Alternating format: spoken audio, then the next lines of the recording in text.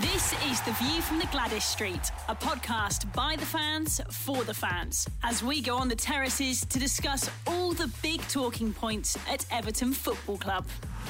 Hello, and we are back with the Everton Fan Podcast this week, a day later than usual. This is The View from the Gwladys Street, this is the Royal Blue Channel, and this is your weekly dose of Everton therapy. I'm your host, Ian Kroll, and this week I'm joined by Rob Astle and Graham Callahan. How are we, lads? Not too bad, mate, thanks. Not bad, not bad. Good. The focus on this week's pod, very much relating to Everton's draw with Manchester United on Sunday. We will, of course, talk about the match, but the subplots may be more of interest to you than the actual game. Yes, we're obviously going to talk about the farce that is VAR, and we'll also be talking about the match officials, Chris Kavanagh and John Moss. Dominic Calvert-Lewin and Jordan Pickford are also on the agenda, and we'll finish off with a brief look at the Chelsea game on Sunday. Lads, let's start. First of all, let's start with just the performance. We'll go into VAR, we'll work our way into it. Graham, let's start with you. First time you've been on for a while, so what did you make of the performance, and how did we do enough for the win? I think it was a game of two halves, wasn't it? Kind of. I think first half, I think United probably had the better of it. I think they found it quite easy to play through midfield. And I don't think we had the energy, certainly off the ball. I think they had the better of the first half. Second half, we were the better side for me. Did we do enough to nick it? We scored a perfectly good goal, in my opinion. So yeah. But overall, on the balance of play, first half, second half, I'd say a draw. You can't really argue. It was probably a fair result. But the end of the game sort of, puts a taint on it, doesn't it? Because we should have won it. The goal should have stood. I'm at it already. It was a weird first half, wasn't it? Because we started off well, but then kind of let United back into it. Obviously, the goal hasn't helped, but second half, like Graham said, we obviously dominated. But what were your thoughts on it, Rob? Yeah, we got off to that great start from De Gea's howler. And then we had that chance just after, didn't we? Calvert-Lewin runs through, and De Gea makes amends and makes a great save. And it was almost like that kicked United into life, because I felt after that we couldn't really get near them. And I think I said to you at half time, I thought we were really poor in that first half, without United creating loads. And then second half, it was just a different team, wasn't it? We were pressing, created chances with the post. Calvert-Lewin and Charlison had a couple of chances each, and then obviously what happened at the end. But on the basis of it and looking at it objectively, you probably say a draw probably was a fair result, because they had two gilt-edged chances, didn't they, in the second half? Baines with an interception towards in the middle of the game, and then Pickford makes amends for that amazing double save towards the end of the game. I haven't actually watched that save back, so yeah, it's unreal. Yeah. He just throws himself at the second one. Yeah. But yeah, it was a weird game. It was a weird game of football. It was entertaining. I was impressed with us. Some individuals I weren't impressed with, but it's all by the by. But we should have won it, shouldn't we? Were you happy with the starting lineup? Because it seemed a little bit unbalanced, didn't it, with Sigurdsson kind of playing on the left. I was quite happy with Davis and Gomez together. I thought they actually played quite well, and I thought seeing one or two people saying Davis was poor, but I thought he actually had a good game. Well, I think funny you should say that, but I thought in the first half Davis was poor, and I think that's why we had a poor first half. I think in the second half he got a lot tighter to their midfield players. He put himself about a bit more.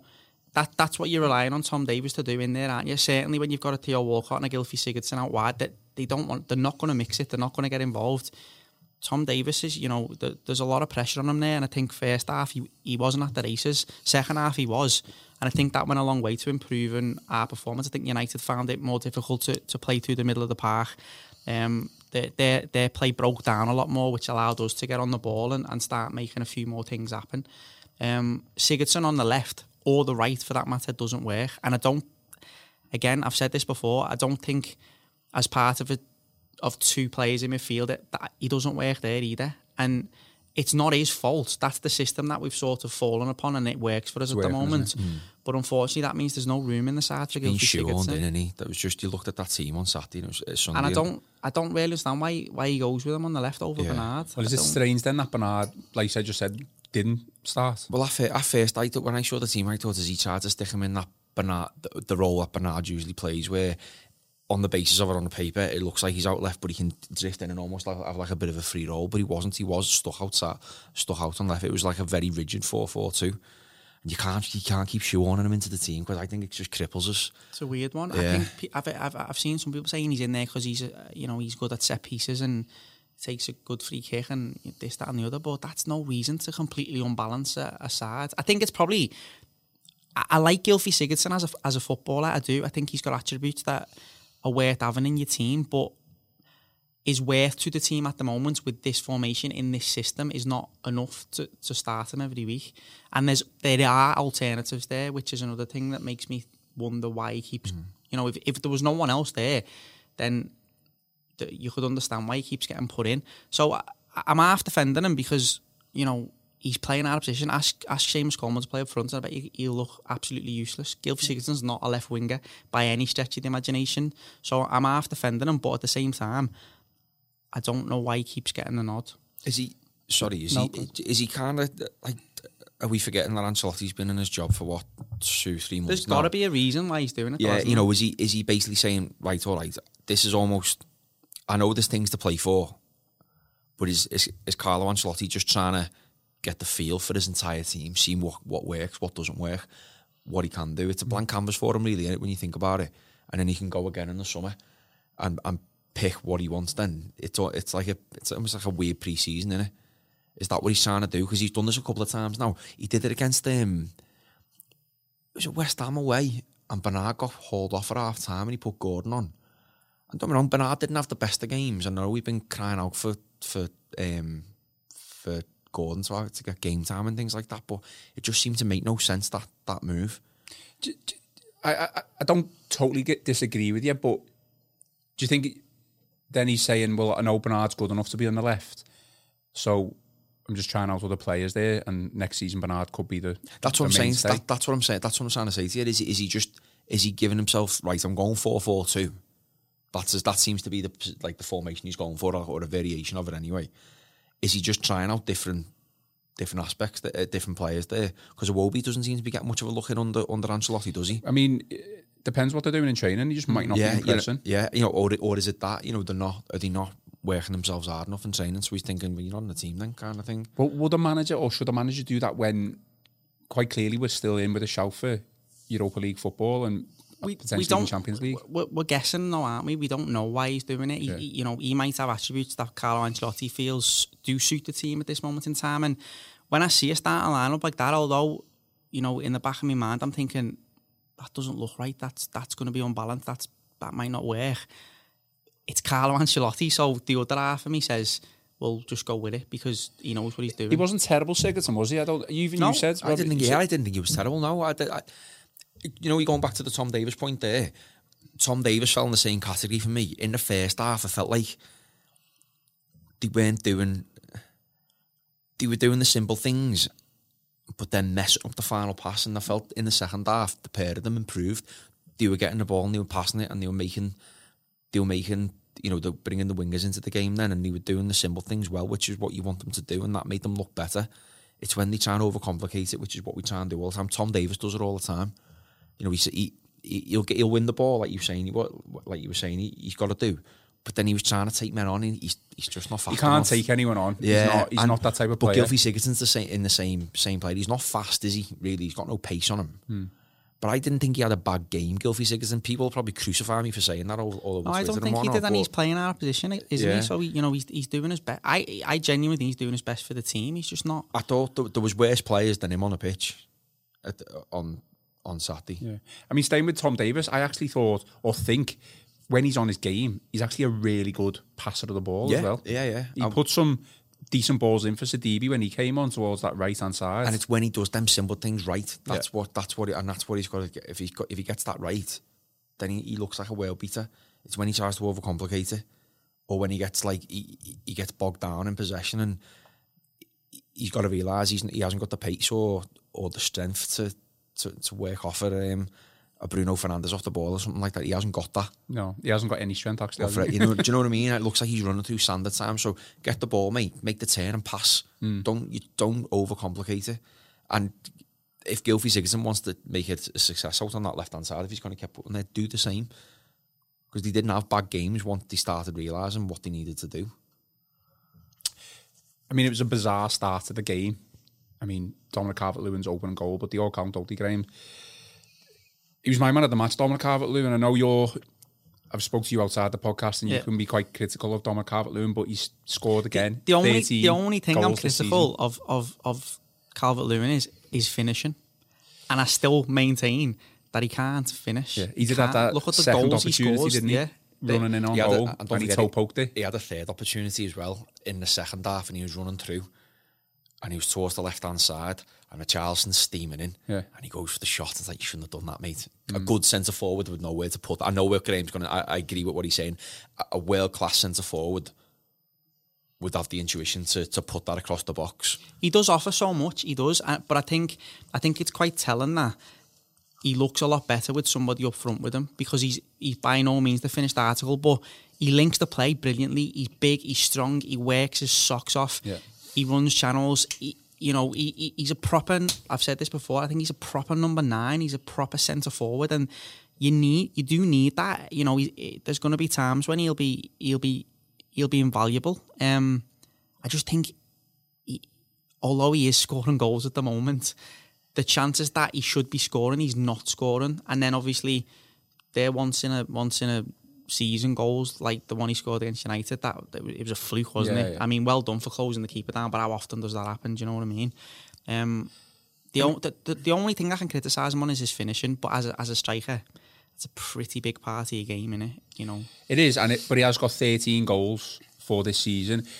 It's a tough one, isn't it? Because he played very well against Arsenal last week and he scored that goal, and then he missed like quite a couple of other chances. But then you could argue that, well, he's done his job by at least scoring one. The defence let the side down by conceding 3 against Arsenal. You could say the same in this instance with what happened with Pickford and playing out from the back. But I agree.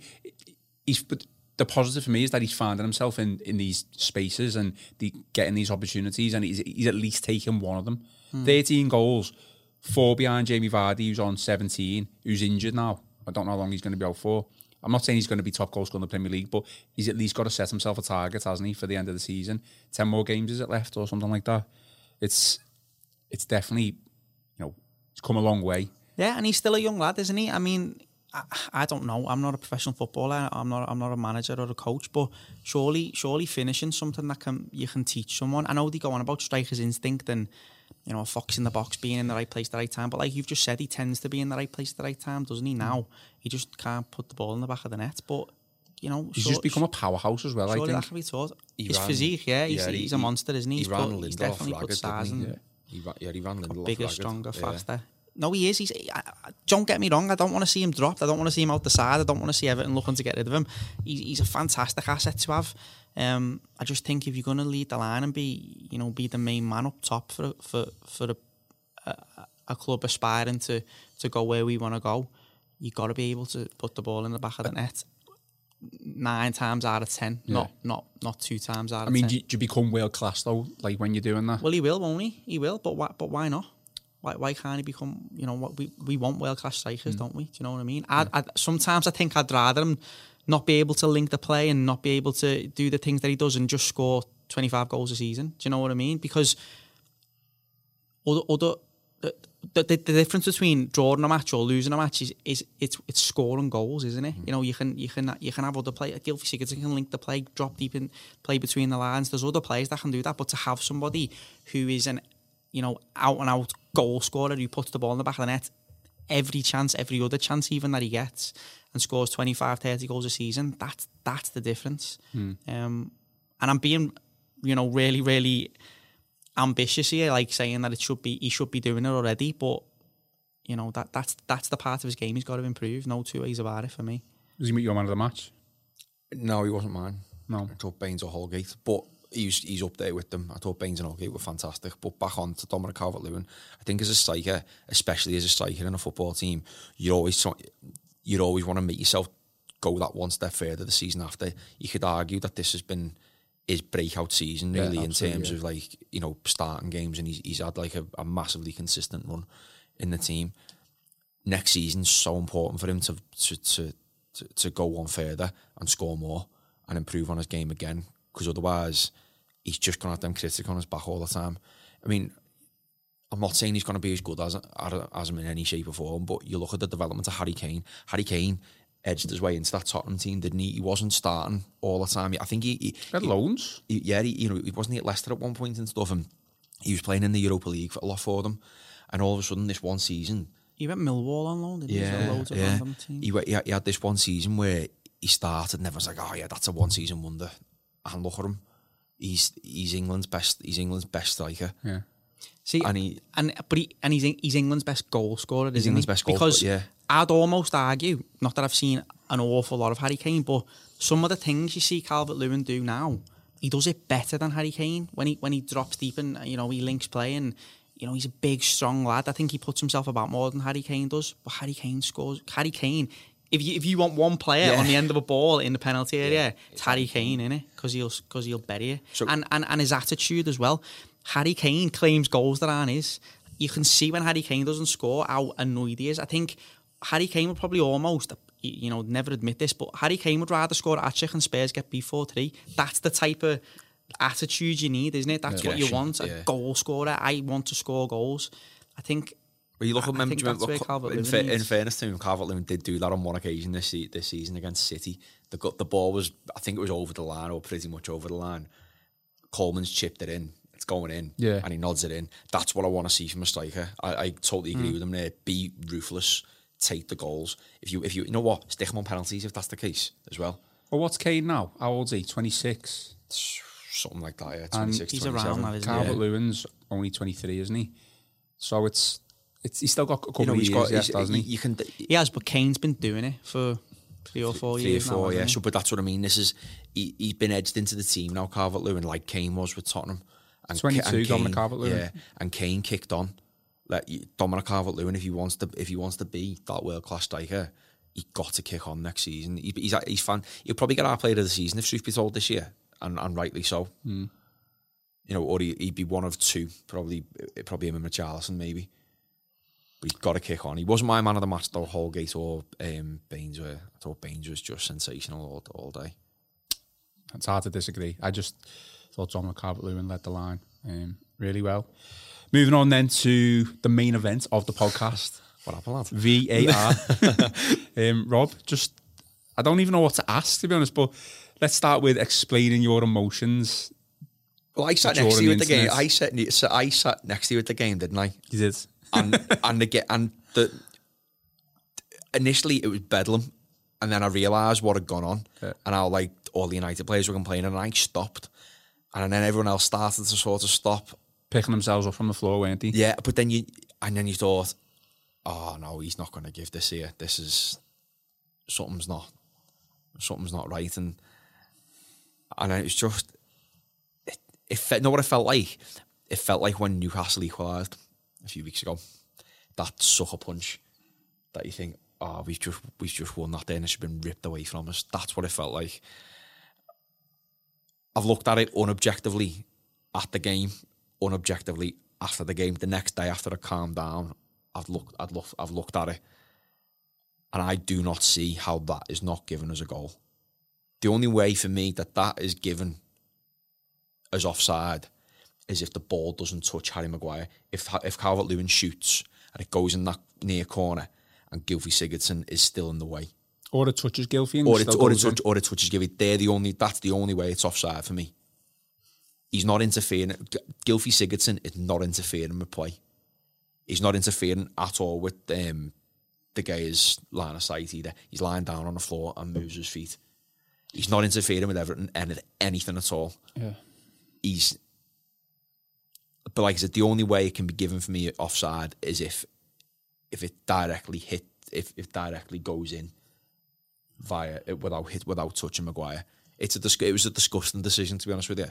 And then what annoyed me even more after it was like all like the was almost like a little club, wasn't it, of like referees and former referees and all that. They all back each other. The only person I've seen say, referee that I've seen say that it should have stood is but the one and only Mark Clattenburg. Yeah, I was going to say that. I know, yeah. What does that say to you? Well, he said he would have given it as a goal. He would have given it as a goal. But the linesman did give it, didn't he? The linesman did award the goal. I don't know what that was about because he seemed to like kind of flag or... As far as I know, the linesman awarded the goal and said that Sigurdsson wasn't. But he didn't touch the ball. And it was. He's not interfering. It was John with play, Moss. It was the VAR official that disallowed. Yeah, the he's goal. gone into the eye. Yeah, that's what I mean. Are we being a little? I can't even say harder than it. It never should have gone to VAR because it's not a clear and obvious error. Yeah, it's subjective. Yeah. It's subjective, yeah. It was always going to go to VAR, though, wasn't it? Just the way things are going. Are we being a little bit harsh on, I say his name, Chris what? Cabana. I can't think of another word to come in. Are we being a little bit harsh on him and the linesman then because he has given the goal as far as we're aware, but he's been overruled, and he hasn't gone to the sidelines, he hasn't gone to the monitors. It's probably John Moss who we kind of. I mean, in all fairness, he had a poor game anyway in general, the referee. But in terms of the actual goal sympathy, he probably does need a little bit of sympathy because we've gone a bit nuts, haven't we? You could split this into two arguments, couldn't you? The first argument is it a goal or not on the face value of it, and the second argument is what's the role in VAR and all this? Because I keep reading everywhere that the referee's decision's final. The referee's decision is final. But he's being told, isn't he? He's being advised. So he spoke to his linesman who's live at the game. But we don't know if he spoke to the linesman about that, though. What's he going to spoke to him about then? That's what I was trying to say. It felt a bit weird. Why has he gone to the linesman? From what I've read, the linesman awarded the goal. Well, he told the referee to award the goal. He said, Sigurdsson's not interfering with play. So, but when the referee disallows the goal, he makes the VAR sign, doesn't he? He makes the disallow. So VAR's overruled it. So it was VAR. Yeah, absolutely, yeah. I don't know how it even got to VAR. I've already said it because that's not a clear and obvious error. To say that there is absolutely no way, whether Gylfi Sigurdsson sat there or not, the guy is saving that shot. He's not saving it. And he's not even in the line of sight. He's not in the line of sight. How can he be? He might be, but he's not blocking him. No. How can he be interfering with play? He's sat on the floor. He cannot get more innate or uninvolved in the match. He's sat on his backside on the floor. He's not interfering with play. He doesn't touch the ball. That's been the rule since I can remember now. I don't particularly agree with the rule. You should be offside if you're offside, but that's not the rule. The rule is he interfering with play? They even talk about phases of play now. Do you know what I mean? Yeah. Well, I thought a second phase of play should have started as soon as it touches Maguire. It's a goal. It's a goal all day long. And I know you asked like what the overriding emotion for Rob was, but I didn't know how to feel. I got angry, and then I got, like you say, I got gutted, and then I just sort of felt like, what's the point anymore? I almost just, for a split second, just gave up, and I thought, I don't want to. What is the point? Yeah, this is. I agree. I don't even want to. I'm not interested anymore. Just ruining it. It's just going too far now. It's just killing everything. You just feel numb to it. You're just like, what are we doing this for? What's the point? 35,000 Everton fans for the best part of 10 seconds were an absolute dreamland there, right? And that was taken away from them by I nearly swore then, a terrible, terrible, terrible decision from all parts of those officials, from the guys on the pitch to the ones behind VAR, right? If they're killing the game like that, then something's really, really got to be done. We've said this before, VAR, the tool itself works. It's the clowns that are using it, that are ruining it. Incompetent. You look at some of the decisions that, for just on Everton this season, the Keane penalty at Brighton, disgusting. Absolutely no way. He came out and said it was a mistake. Yeah, no way on God's green earth is that ever a penalty. You know what I mean? You've got that one. You've got the handball that was at Dele Alli, the Tottenham game. Yeah. If the ball's floating over, is your arm in an unnatural position? It was up there. He said he was under pressure, that's why the penalty wasn't given. Well, it's a contact sport. And then, you know, I was looking on Twitter like a bit later on in the night, and you wonder why Everton fans have got the right to have a complex, I think, about referees and VAR and potentially being a conspiracy, because someone put a stat up saying the amount of goals that United have had overturned against them, it's 10. 10 goals overturned. How many have Everton had, like, in their favour? None. Yeah, goals, yeah. We have had VAR decisions in our favour, I think, but we haven't had anything like that. You know, and... I'm sure the Tottenham game, one of them got overturned, didn't it? Yeah, we had a penalty. No. We've definitely had, you know, little things that have helped us in VAR, but we haven't had anything like that. We haven't had a match-winning thing like that, and everything's been against us. You do have to question that, then, don't you? Because you only have to look at a couple of weeks ago. I don't know if you've seen it, and the listeners seen it, but Harry Maguire should have clearly been sent off against Chelsea for the exact same thing. That Sonded against Chelsea, yeah. So it's quite clearly favouring the bigger clubs. The United goal when Fred pushes Azpilicueta. Yeah. He pushes Azpilicueta into another United player, and then the referee gives a foul against Azpilicueta. And as well, all right, you're talking about there about, you mentioned there about phases of play. There's 3 phases of play in that entire 10 seconds, right? Don't forget, the reason Gylfi Sigurdsson's in that position is because Aaron Wan-Bissaka has completely wiped them out. And Matt Letizia came out on Twitter after and went, it wasn't given because it's not the done thing to be given. But this happens all the time. He was wiped out. He was absolutely poleaxed by Wan-Bissaka. Do you think they're telling that's why he's in that position about whether they reviewed that penalty decision or not? Because I don't think they are. I think it'll come up though. It'll come up on the screen. That's what I mean. Yeah. I think it's been obviously looked at the offside and the goal, and then a couple of people have then mentioned, well, it should be a penalty, and they've looked back at that and thought, well, it's not enough to be a penalty. Well, like Rob just said, then he clearly wiped them out. I know he might have got the shot off, but he still got wiped out whatsoever. So if it's not a goal because of offside, then it should be a penalty. I think John Moss, as he was the VAR referee, he's lying. Do you know what? I said this to you after the game on Sunday. If VAR, in a world where VAR doesn't exist, right, I think straight away that flag goes up as offside.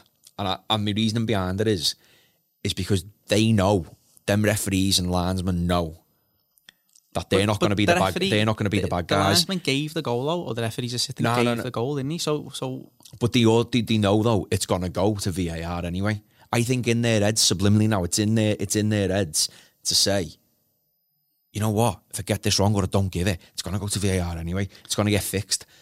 The more I think about it, and I know you're saying like VAR as a tool works, which to a point I agree with you, because you get to watch things back and see them again, but it's flawed because all you're doing is giving somebody the chance to make their opinion on what's happened, but they get to watch it 2 or 3 times. But it's still subjective. It's still down to that person's opinion. Yeah. So it's irrelevant, isn't it? I all day long, I would say that that's a goal, but obviously John Moss says that it's not. And it sort of annoys me then, because like Rob said, you see these pundits and ex-referees and stuff all sort of sticking together, and they're so flippant about it. If Everton miss out on a European place, a Europa League place by 2 points now come the end of the season, that'll be where we've lost those 2 points. And people are just like, oh yeah, they've got this lad, you know, and it's a massive big deal. Like these sendings offs and goals and stuff. The whole reason VAR came in is because people were saying this is going to cost the club 40 million quid when they get relegated. But nothing's changed. It's just that they get to watch it another time and make the same mistake again. Yeah, get rid of it. It's still a level of consistency. I mean, it was highlighted on Twitter by a number of people as well. The amount of, I think, 2 goals this season have been scored when a player's been stood in an offside position in front of the goalkeeper, and they've been allowed. So there's just no level of consistency whatsoever, even with VAR. There was one last night. There was one last night, yeah. I was just going to say that. There was one last night. What was that one? It was a similar situation. The ball comes Arsenal, in. Wasn't it? Yeah, but the Arsenal game, the ball comes in. Was it the first goal? First goal, yeah. First goal. The Arsenal player standing in front of the keeper in an offside position. Obviously, he doesn't touch it, ball goes in, goal given. But there's no VAR, is there? No VAR, no check. Because they played Portsmouth, so there's no VAR. So there's no VAR Did he suggest available. that if there was VAR, then Nobody that would have been disallowed? batted an eyelid. Nobody said a word. The commentary players, no one appealed, nothing. I think one thing what solves it is scrap Stockley Park, scrap it.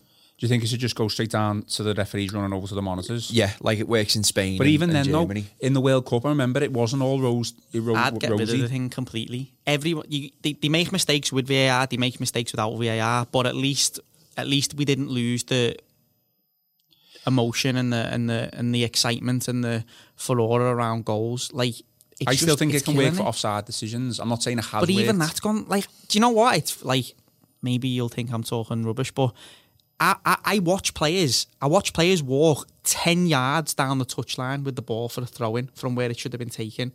Now that's gaining an unfair advantage. You're gaining, but then a goal will be disallowed because a player's shoelace is further forward than the defenders. That's not gaining an unfair advantage. Walking 10, 15 yards down and further up the pitch with the ball is. So, you know, you've got to draw a line somewhere, and my line would be scrapping it. Just get rid of it. Again, another thing what irked everyone afterwards, it was the reaction of the referee. Like you mentioned there, they're so flippant, and that's what it was like on Sunday. Carlo Ancelotti, I'm sure you're probably going to get onto this, but Carlo Ancelotti walks over to Chris Kavanagh, right, and his linesman. None of them look him in the eye. And he doesn't go over, he's not going over on the bounce. He's not doing what Pep Guardiola did against Anfield and screaming Michael Oliver's face. He's not doing anything like that. He's going over, asking for an explanation. And then they get told not to say it. They get told not to say it. And then, but he didn't have to send them off, did he? He could have just said, listen, Carlo, I'm not going to speak to you. I'll talk to you in the dressing room. Talk to you in the dressing room, yeah. They probably don't even do that, though, do they? But then you've got... What was it he actually said to him? You're off or get off. He said it was off you go. It was off you go and pointing. Oh. And it's like, do you know what I mean? The little worm. Honestly. But in all fairness to him, he didn't make the decision, did he? Which is, I agree, he had a poor game in general, but he's probably thinking, Carlo's gone over on the bounce, which I'm all for, by the way, but then he's thinking, like, what do you want me to say? The goal was actually, not chalked out by me. He could have said that then, couldn't he? Yeah, he could have. It was VAR, I'll explain in the dressing room. Yeah. No, I agree. I think they probably are told, just keep your mouth shut. But unfortunately, it comes across as they're being quite arrogant and, like you say, flippant, and it doesn't help them. You hear the rugby referees all the time explaining everything to the players respectfully, and those rugby players, high-end, high-quality, top internationals, they respect the referees. Yeah. And it's the complete opposite in football, because the silence, it's just a killer. It's deafening. You know what? I was watching, this is a few weeks ago, I was watching the Wolves-Leicester game at Molineux on a Friday night, and Mike Dean was the referee, and it was at half-time when Wolves had just had that goal disallowed. And Conor Cody is trying to get an explanation off Mike Dean. He's trying to get an explanation as to why his goal's been disallowed. And Mike Dean literally just points to his earset and goes, he gave it. He did. That's not fair. That's not fair on these players. That's not fair on the ref. It's not fair. It's not fair on the ref, and it's not fair on the fans. So if they want more respect, take it back to the drawing board and start explaining things properly. Be accountable for your decisions. But it needs better match day experience for the fan who's at the game as well. Whether they put it on. Remember, it was replayed at the game, wasn't it, in the grounds? I don't know whether that was meant to happen, to be honest. I think the club did that on purpose. Yeah, Absolutely. I don't... Yeah. Like, because there was absolute outrage and uproar just from me alone, to be honest. Because in the ground as well, I don't know whether they showed this on the telly, how they showed it on the telly or not, but we obviously had no sound, but they were making out like, did it touch Gylfi Sigurdsson? Is that why they were... why they were checking it? When we were in the ground? When we were in the ground, they had the lines and stuff on and all that nonsense. And it's no, if he'd have touched it, then it's banged to rights. It's banged to rights. I mean, it's irrelevant, and it's a matter of opinions. So I'll ask both here, but just trying to throw a cat amongst the pigeons, even more so.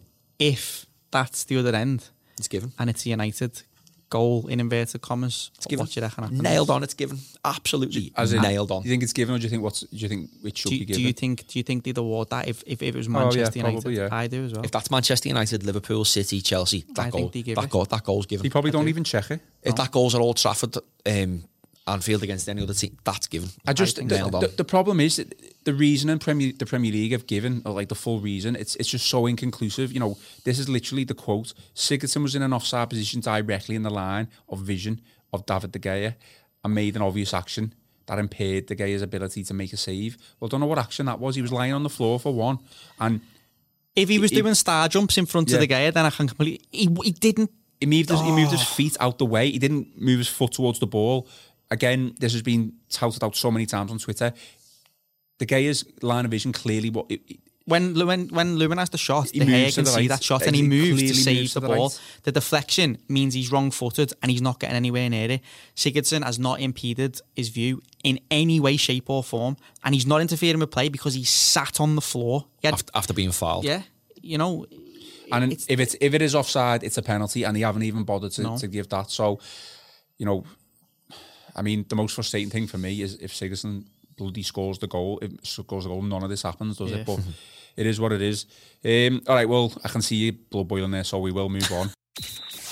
The View from the Gwladys Street podcast from the Liverpool Echo. The View from the Gwladys Street podcast. We want to talk about Jordan Pickford. We keep talking about Jordan Pickford on the podcast, and it's not all positive stuff. It's kind of mixed, really, isn't it? I mean, obviously, I was at the game, so I saw this afterwards. Roy Keane basically saying he's just not a very good goalkeeper. We just go along with that. No, I just think it's because he hasn't got the competition. I think he's lazy. I think he's got lazy. Sunday was the best and worst of Jordan Pickford again. It was like the Palace game. We were getting the best and worst of Jordan Pickford seemingly every week, and it's costing us now a little bit, isn't it? At the minute, I'd agree. But he's got a 19-year-old kid on the bench there who's pushed it. That's not pushed. That's not being pushed. That's my place is safe. There's no way I'm being dropped there, and I think he's getting a bit complacent. And I do agree. Maybe in the summer, if things haven't improved, that we have got to have like a more serious conversation about him. But you're gonna need to get a keeper in to see if he's a keeper. Just is that all right? On the other hand, who would you have instead of him in the Premier League now? Like attainable? I don't know, because you're never really gonna come like bring someone in who's gonna replace Pickford. Really, it is someone who's gonna be young and up and coming. But even then, it's hit and miss, isn't it? As has been proved over the past 2 or 3 seasons. I think he's got issues at the minute. I think he's definitely got issues. Whether it's pressure through England, whether it's he just hasn't got he's quite clearly got the ability and the attributes, because look at the saves that he made to actually save the game. But that Fernandes shot, poor that. It's very poor. I listened to the last podcast. You spoke about him then, didn't you? And I don't want to keep bringing him up, but we have to keep bringing him up. I heard, people saying lack of competition, certain things like that. I think the lad's just having a bad run of form. Yeah. I think he's a good goalkeeper. He's not a world-class goalkeeper. He's a good goalkeeper. I think he's low on confidence because he's not in a good run of form. And as we all know, when goalkeepers make mistakes, invariably they result in goals, don't they? And all his mistakes seem to be coming all at once. I just think he's having a bad run. I think the worst thing you could do now is drop him or start talking about no one's selling him in the transfer really window. I think the competition thing, it's a reasonable argument. But who's Sheffield United's number 2? I don't even know. But that Henderson doesn't seem to be having any problems motivating himself or playing well. I mean, even like Liverpool, Alisson. I know that. What's his name's had a couple of games, but it's only because he's been injured. He's not pushing him for the place. No, really. He's having a bad. He's just having a bad run of form. I think every player does, don't they? There's been a few other players within the Everton team who we all know have got the ability to play well, but just haven't been in the recent past. But if a midfield player gives the ball away, you got a chance to win it back. If Jordan Pickford dives over the ball, it's gone in. Do you know what I mean? It's the worst position, isn't it, to be out of form? Yeah. It's hard. Strikers go through barren patches. Midfielders go through giving the ball away all the time, and they'll try and avoid it. They don't want it. Goalkeepers can't hide either. And I just think he's having a bad run of form. I think he's a good goalkeeper. I don't think it's a priority to sign a goalkeeper in the summer. I'd prioritise other positions before that.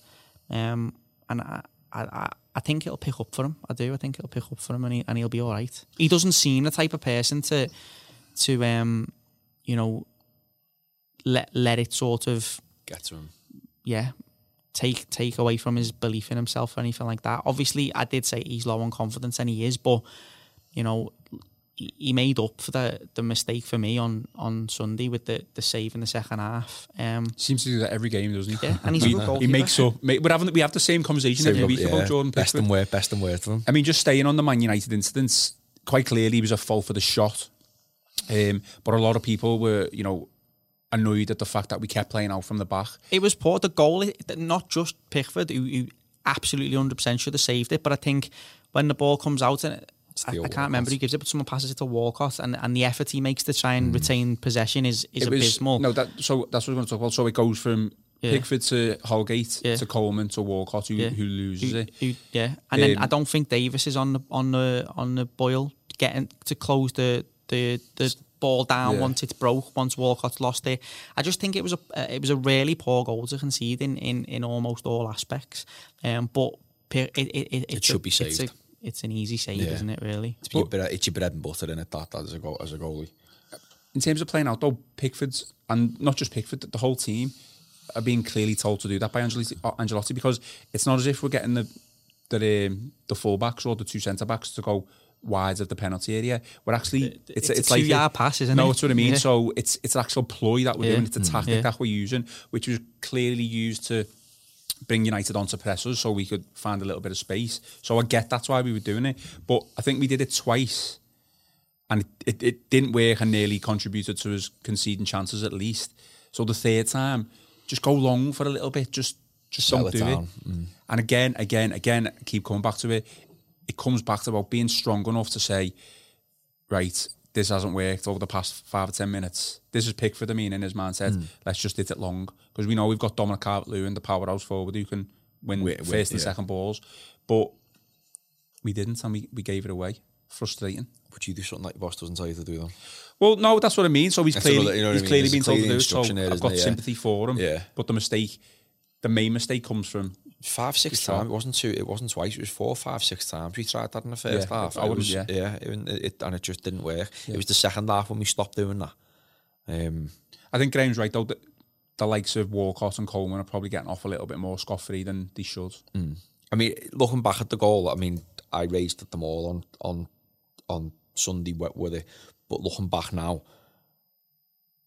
it's either a terrible ball from Coleman to Walcott, or a complete distinct lack of effort from Walcott to win the ball. It's a mix of both of them. I think it's just 50-50. It's 50. I wouldn't say it's on Holgate or Pickford on the goal, really. I mean, it's on Pickford because he lets the shot in, but the build up to it, it's Coleman and Walcott for me. It is. You're absolutely right. Yeah. But I think Davis has to make more effort there to try. He should be tight to Fernandes without a doubt, mate. Yeah, I totally agree. Yeah, but if he's already on the back foot because he's not expecting us to give possession up that cheaply, I suppose, in it. I think that's probably where you give Davis the benefit of the doubt in a way.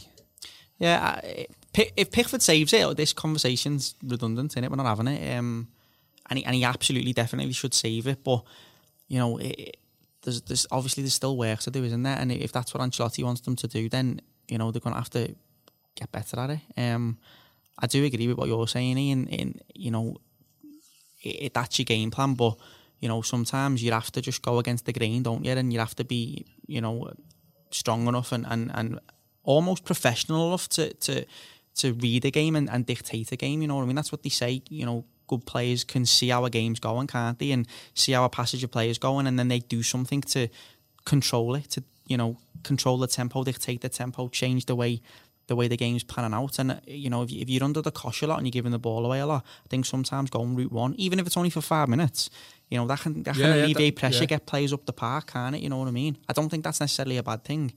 The concerning thing for me, for Pickford anyway, you know, you don't have to look at the example that Guardiola had with Joe Hart, and he obviously wanted his keeper to be really good with the ball and play out from the back, and quite clearly Hart wasn't good enough to do that. Got someone else who can do that. Now, I think Ancelotti's a bit more flexible than Guardiola in terms of whether playing out from the back or going route one. But quite clearly, he wants his goalkeeper to be able to, well, know the times to do that. Yeah. And it doesn't. I mean, I agree with what you're saying. Absolutely. You know, Pickford needs to, you know, read that and do whatever the game necessitates at the time. But it could be a centre half as well, couldn't it? It could be Seamus Coleman. When Seamus Coleman gets that ball there, he goes, right, this is going route one, this is going diagonal. I'm gonna hit Calvert-Lewin on the head. It doesn't necessarily have to be Pickford. But I don't think Ancelotti's coming out going, Jordan, you need to play out from the back every time there's a goal kick. No, I don't either. So it's up to Jordan then to know when the pressure's on and when it's not really working. Absolutely. Decision making, innit? It's like it's 90% of the game, innit? They can all pass a ball, they can all trap a ball, they can all control the ball. It's knowing when to do the right thing at the right time, innit? And that's just part of it. So yeah, that needs to improve, definitely. But you don't you make mistakes, you can see goals, don't you? Like, I don't think players do things thinking, what if I make a mistake here? Do you know what I mean? That I don't think that goes through their thought process. So, you know, it's good that they're trying to do these things, but you are right in saying that, you know, the decision making is not always good. But that's the same for any team and any player, I suppose. Absolutely. All right, well, we'll just finish off the podcast with a brief preview of the Chelsea game. Rob, past couple of weeks, well, before the Arsenal game, let's say, many said that, you know, the matches between Arsenal, United, Chelsea, it would be fantastic if we were to get 5 to 6 points out of those games. The most now we're going to be able to get is 4. We're obviously on 1 now, and then if we beat Chelsea, we'll get 4. But a little bit disappointing that we haven't managed to get the win in the past 2 games. So how do you see the Chelsea game? It's a ground that we just don't have a good record at all, is it? I mean, same with Arsenal, though, isn't it? We didn't have a good record there, and it's a bit of a European 6-pointer, isn't it? I think if we lose the game, I think Europa League's probably even. Might have to start looking behind us for relegation again. Yeah, I think Europa League probably be a bit of a big ask at that. But if we lose the game, if we win, you know, we're well in contention for a Europa League spot with an outside chance of 5th, maybe a very slim outside chance. Wolves keep winning as well, don't they? Yeah, I think even because City. Yeah, you know. It's a must win, you know. If we want to stay, I know it sounds simple, but it is. If you want to stay in with a shot of it, then we've got to beat them at the end of the day. And fingers crossed we do. I don't really have much hope in us actually beating them there, but you've got to try, haven't you? If we play like we did in the second half on Sunday, we'll give ourselves a fighting chance. I mean, Chelsea are very inconsistent. Yeah, they've had some poor results at home, haven't they? They've got a very congested fixture list coming up. Yeah. So, what are your thoughts? Of the games that you mentioned that I fancied us at home to United, I fancied that's where we picked 3 points up, no doubt about it. But like you say, Chelsea are inconsistent. They're not great at home. I know we're no Bayern Munich, but I watched Bayern Munich tear the back out of them last week. I remember Bournemouth beating them at home not too long ago as well. Yeah. He struggled at Bournemouth on Saturday, didn't he? Yeah, he only got a point there. Yeah. It's going to be very, very difficult. I just echo what Rob said. I don't think we're going to go there and win, but it's not beyond the realms of possibility. It's a big game. I think if we don't come away with 3 points, then Europa League's looking way off. But you know, you got to go with that attitude, haven't you? Of, you know, we can win the game. I don't think they're a miles better side than we are. Having said that, I'd probably take a point. Well, we'll do. I know it's early days, but predictions. Let's say your prediction. 1-1. 1-1. Yeah. Be negative. Go for the draw. It's positive. I know. I think I'll probably be even more negative. I think we'll probably just get edged out 2-1. Yeah. Yeah. I think it's going to be difficult. I just think the week we've had. It's probably going to end up. Isn't Jorginho suspended? I didn't say it, and he got picked up a book, and there was certainly seen something in the Echo saying a boost for Everton with his Chelsea suspension. It's one of the midfielders. I'm pretty certain it's Jorginho. Potentially. Don't know. Could be wrong, but that's a big help for us. If I know, because no Kante's out as well, isn't he? So I'm going to go 1-0 to Chelsea. I'm going to be proper negative. I said we could see 2 goals and get beat, so I'm more negative. Don't worry about it. All right, well, lads, thank you for coming on. It's been good, hasn't it? I've said this before. It's like therapy. This we like to have a rant, don't we?